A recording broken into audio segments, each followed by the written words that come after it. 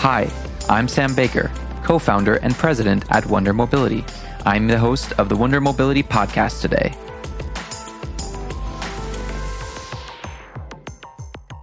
I'm a huge fan of podcasts, and one that I can highly recommend about the future of mobility is the Future of Mobility podcast by Brandon Bartnick.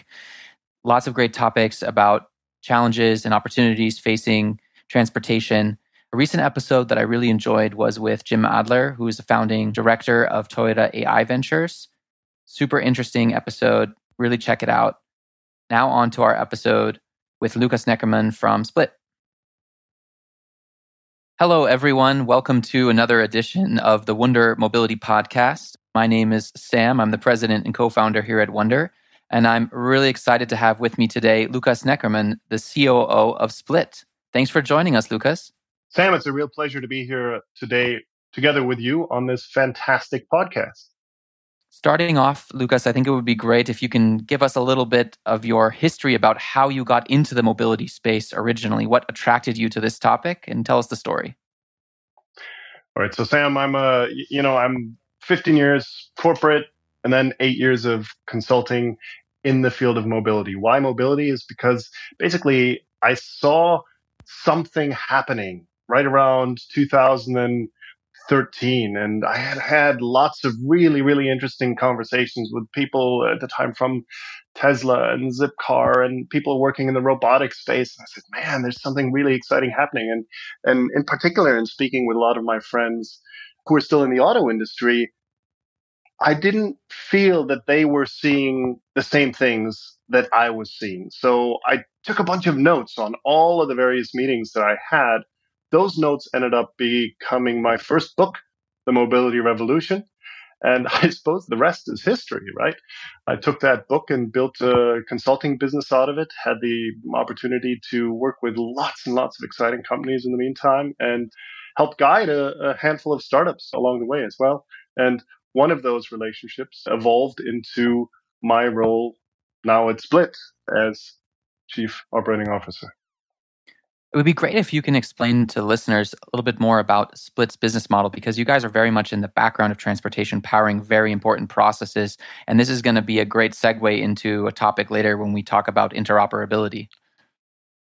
Sure. I like to say that we're one of those companies that very, very few people see, but over 1 billion people can touch in some way, shape, or form. So Split sits in between super apps and what we call lifestyle apps. So that's mobility in particular, but also another business line that we are building now is food as well. So if you think about Alipay or Grab or even Trip.com, these are apps that have built in ride hailing into the apps.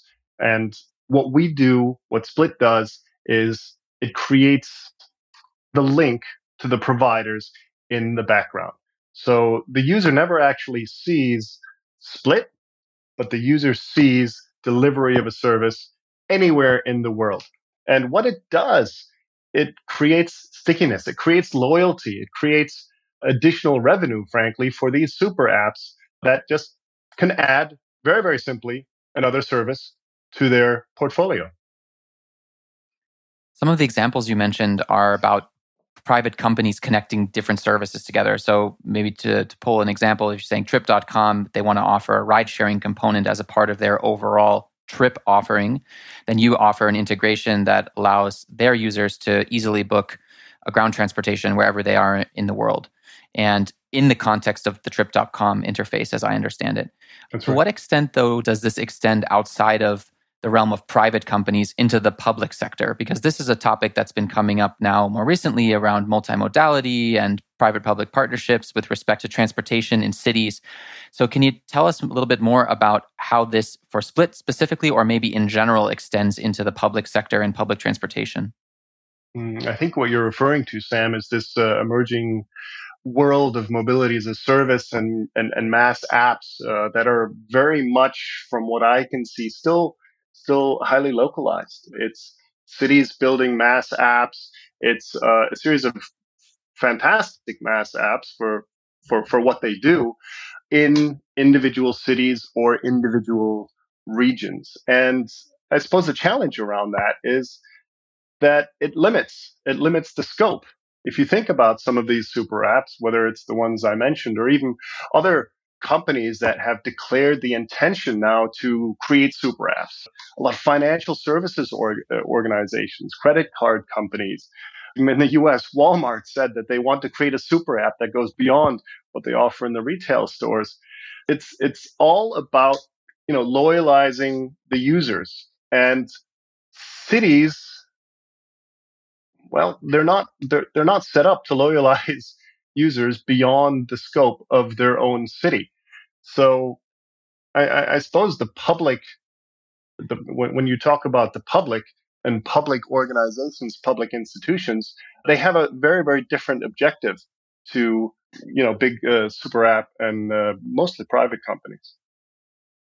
We've seen examples of these mass platforms in cities, but I'm wondering to what extent they are really being used for public transit use cases. Do you have any experience with that, or have you seen any numbers around how successful these platforms really are and how they really do drive retention among users, as you're sort of alluding to here? Mm. Well, frankly, I guess you would have to ask them. I think part of the question is, why are they being created? From a city point of view, it's to simplify residents getting around. But there's also an alternate objective.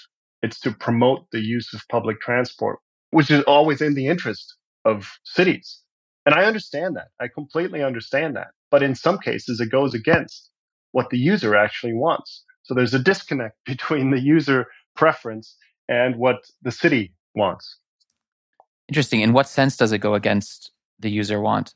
Well, let's face it, in most cities, the user is looking for point to point or max one transition between modes. Now, I'm a huge fan of multimodality in principle and from the perspective of the city. But in reality, if you're a traveler, if you're going into a city, you don't want to manage that for yourself because it's a very, very complex thing. And we haven't been able to manage this, 3 and 4 mode multimodality very simply for the user yet. So by and large, the user is accustomed to single mode or at most 2 mode transportation. And public transport doesn't necessarily allow for that. And again, I love and I support public transport. But for a lot of the use cases, in particular the ones that we are about, when people are coming into cities, oftentimes where they're not familiar with the city, they're looking for point to point. And the local mobility as a service app isn't necessarily set up for that. How do we think about that? Is it that, so last mile, you might start from your home, then you take an electric bike to go to a train station, just using an example. Then you take the train to another destination. And then on the other hand, to get to your final destination, you take maybe a kick scooter. So then you've basically made at minimum 2 transitions. But then that assumes a direct train ride, which it might actually not be. So you might have another transition there. So really it's like 2 to 3 transition as opposed to point to point. Right. Right. I think what you're describing is more often the case in mega cities, in a city like London, maybe like Paris, like New York, where indeed, yes, you might take a bike to catch the train, then you get on the subway, and then you take either a scooter or ride hail to get to your final destination, have, these multiple mode journeys. But in reality, in most mid-sized cities, people are again looking for point to point, whether that's by scooter, by e-bike, by ride hail, or whatever. And that is therefore also the limitation of public transport, and frankly also a missed opportunity, an opportunity that I think that they can actually fill, and that they have the resources and the companies are out there that can help them fill those gaps in their service. This is really interesting point we're touching on, which is, when you say they, who is they, right? And, private companies versus the public sector operators. And then there's also the role of the regulator as well, which are sometimes different entities. So help us understand kind of who are the key players in this multimodal mix and sort of what you see their roles are today, and then how that's going to kind of evolve over time. Well, clearly the city has an interest in managing the use of the resource, of the infrastructure reducing congestion, reducing air pollution, all of these things that make a city livable, that make it smarter, that make it cleaner, that make it more efficient. And I get that. And I love that. It's the reason that I love cities so much. But again, it sometimes goes counter to what users at the end of the day are looking for. Users, and that's why users will turn to things that cities might not perceive to be ideal or contrary to those objectives. And of course, there's a little bit of a tension in different studies saying different things about ride hailing. Does it increase? Does it decrease congestion? Does it enable people to give up their privately owned vehicle, or does it not do that at all and lead to a lot of dead end trips?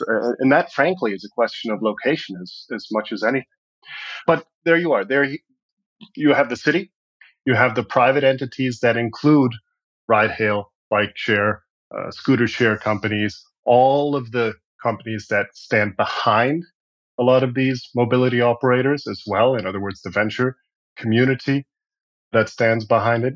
And then you have, in some cases as well, national regulators. Now that varies hugely, of course, between North America, Asia, and Europe. In Europe, of course, you have the national plus the supranational, the EU, that also gets involved in smart mobility in some cases, although ultimately it comes down to what's happening on the ground in each city. And what is the mix right now? I mean, based on your experience, is it primarily the private companies that are doing the additional multimodal solutions in complement with the public transit, or are public transit operators themselves getting really more heavily involved in that? How do you see things today based on your experience being out there in the market? It's a real colorful mix, Sam. I have spoken with public transport operators, the head of purchasing at one public transport operator who literally said to me, I'm 56 years old. I'm not going to rock the boat. I'm buying my next fleet of 30 diesel buses for our city. I'm certainly not going to experiment with autonomous shuttles. Our city is going to run on diesel for a very long time. And it's very, very frustrating. It really is if you're engaged in the mobility community the way we are to hear that. On the other hand, then you've got cities that are really, really open, that are trialing on the autonomous shuttles, are integrating ride pooling into their public transport network, which I think is awesome. We know the companies like Moya and Via that really fill a huge gap in the market between what the public transport operators are offering and what a lot of the private operators are offering as well. So there's a big bandwidth between the best and the worst public transport operators. Let me give you one more example, Sam. Mm-hmm. I remember there was a heat wave. I think it was in DC or Baltimore, somewhere on the East Coast in the US. And I recall that the public transport operator made an announcement that said, you are for this week only permitted to take water onto our public transport network. Think about this disconnect from a user point of view, where on the public transport, you could get a ticket for taking water any other week of the year. And on the other hand, you've got ride hailing, which is giving you free water as you sit in the back of the vehicle to get from A to B. From a user point of view, how can a public transport operator be so incredibly disconnected? I really do hope that the new competition that, and really it has to be seen as new competition from ride hailing, from ride pooling, ride sharing, really gives some of these operators a bit of a jolt. Let's take the long view. How do you think that this is going to play out in terms of that competition? Who's going to win out at the end of the day? Is it fair to say that there's going to be a winner, private versus public, in terms of who's owning and operating these transportation services, let's say 20 years from now? I'd like to think that the ultimate winner is the user, is the rider, is the resident of the city. Because what we are seeing is much more choice. 5 years ago, 50 years ago, 100 years ago, really we had small, medium, large, extra large, right? You had a bicycle, you had a car for max 4 people, and then you had this huge jump to an 80-person bus or a 400-person train. And this gap between a 4-person vehicle and an 80-person bus, that was never filled. And that's why people have in their minds always made this choice between, okay, public transport is the 80-person bus, or I can take the comfort of my own vehicle or a taxi or whatever. And what we're seeing now is, again, through shared mobility of all sorts and sizes, additional choice for the user, additional choice in terms of size, additional choice in terms of speed, additional choice in terms of cost as well. So I think really the ultimate winner is the user. And what the city can do to make it happen is really be, well, the choreographer, if you will, right? They can enable this or they can hinder it. I'd love to see them enable it by bringing all the parties to the table and saying, look, our users have a great diversity of interests, a great diversity of needs. Let's not try to cookie cutter the whole thing and try to force them either into an 80-person bus or a 4-person car or a bicycle, right? Let's give them additional options across the bandwidth. Would the existing sort of large format public transit solutions still be relevant in the future, in your view? Trains, buses, etc. I think in a lot of cities, there's absolutely no way to get around the just the sheer volume that needs to go from A to B. The Jubilee line in London does, what is it, 700, 800 people every 90 seconds. There's absolutely no way that you can do that above ground. And you most certainly can't do that in the air as well. So taking a little bit of the air out of the, VTOL and drone market, there's no way that we can avoid using trains and buses and in particular subways in cities. And why would we want to? They are very, very efficient for the trunk. But once we get outside of the centers, I think that we're going to see a big change, especially around autonomous shuttles, especially around on-demand transport. And that, I think, will probably also lead to fewer subway lines being built, in particular in the suburbs of cities. Walk us through what would an experience be like for a passenger then in that sort of multimodal environment? Like practically speaking, what are they doing? Are they opening their smartphone? Are they booking a ride? Like how are they going to get to work? Is it you gave an example in the beginning about, well, you have to transfer once and then you transfer again, but what does it look like in 20 years? Mm. Of course, this depends a lot on the city, Sam. There are cities that are being built right now, in particular in the Middle East and in Asia, that have the opportunity to rethink, reimagine what mobility looks like. And what an amazing opportunity when you can start from scratch, right?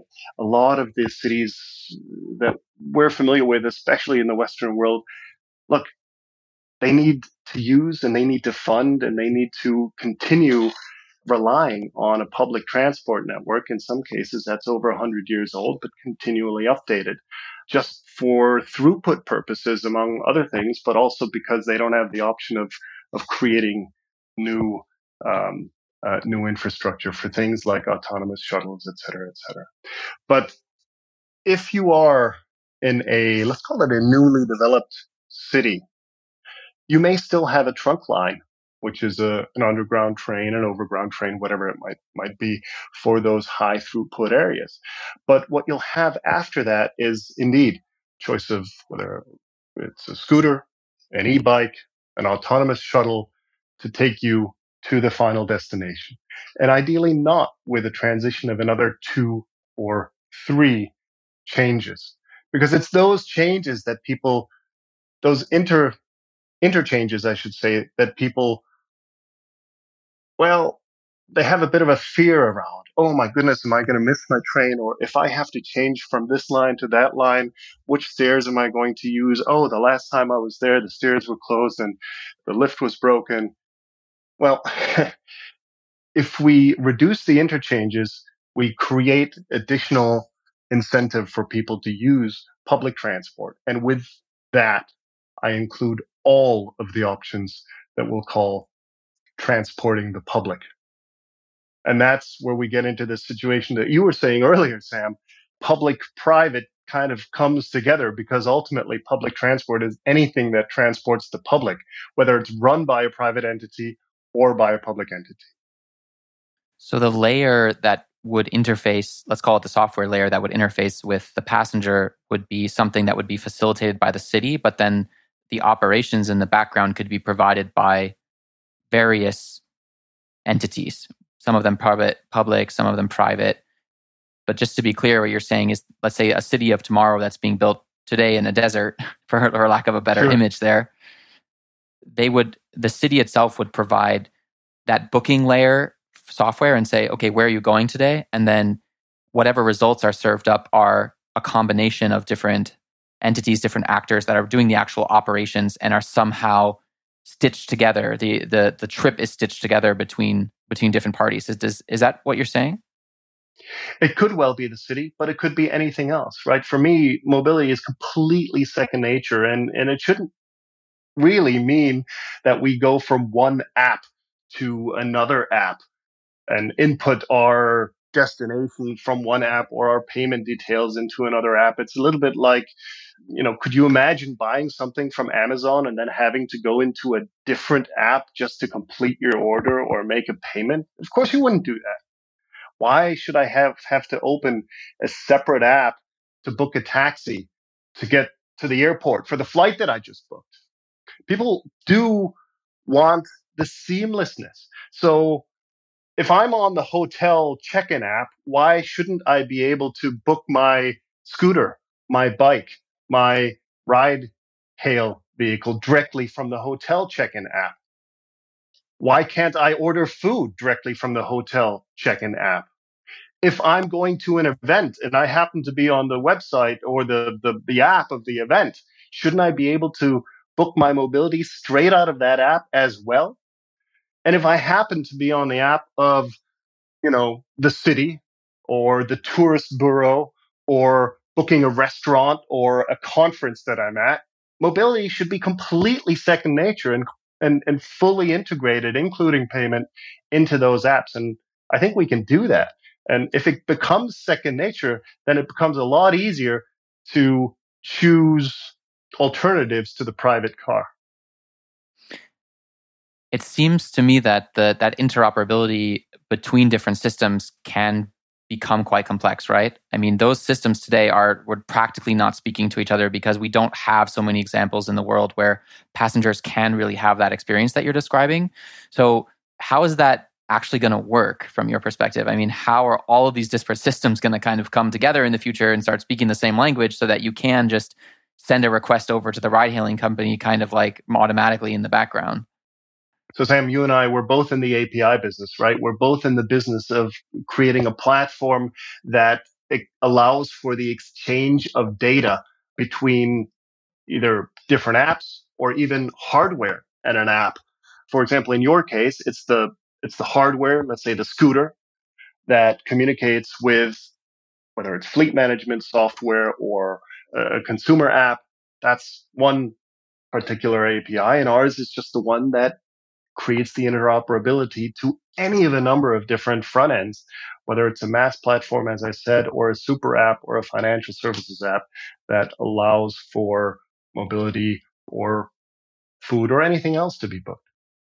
I love asking our guests to share a controversial perspective. So, what's something that you believe to be true that many people don't agree with you about the future of mobility? I've pretty much stopped talking about electrification because for me, it's an absolute and complete given. There's not even a debate or a discussion anymore. There's a discussion in Germany anyway, still around hydrogen. That too, that ship has absolutely sailed. I don't know how controversial it is amongst your listeners, but at least the people that I speak with now, for them, it's crystal clear now that we're in a battery electric world, that hydrogen is not a part of the picture for anything short of a train for that matter.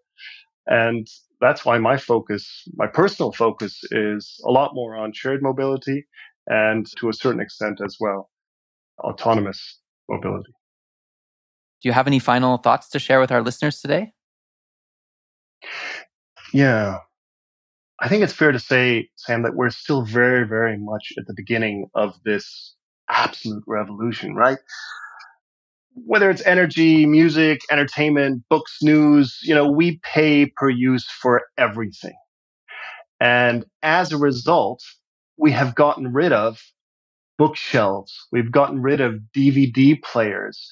We've gotten rid of so many things in our own homes. Now let's take that in the context of our built infrastructure, right? If we get rid of the privately owned vehicle because we've enabled a better alternative to it, then we can completely change the way that cities look. We don't need parking spots, certainly not at the level that we have them now. Parking spots are the biggest waste of space in our cities. They disallow density, they disallow walking, they disallow a community feeling. And I think the big changes in mobility are going to come once we start changing the infrastructure. And we're beginning to see that in the wake of COVID as well. A lot more bicycle lanes. We're seeing Paris with a 15-minute city.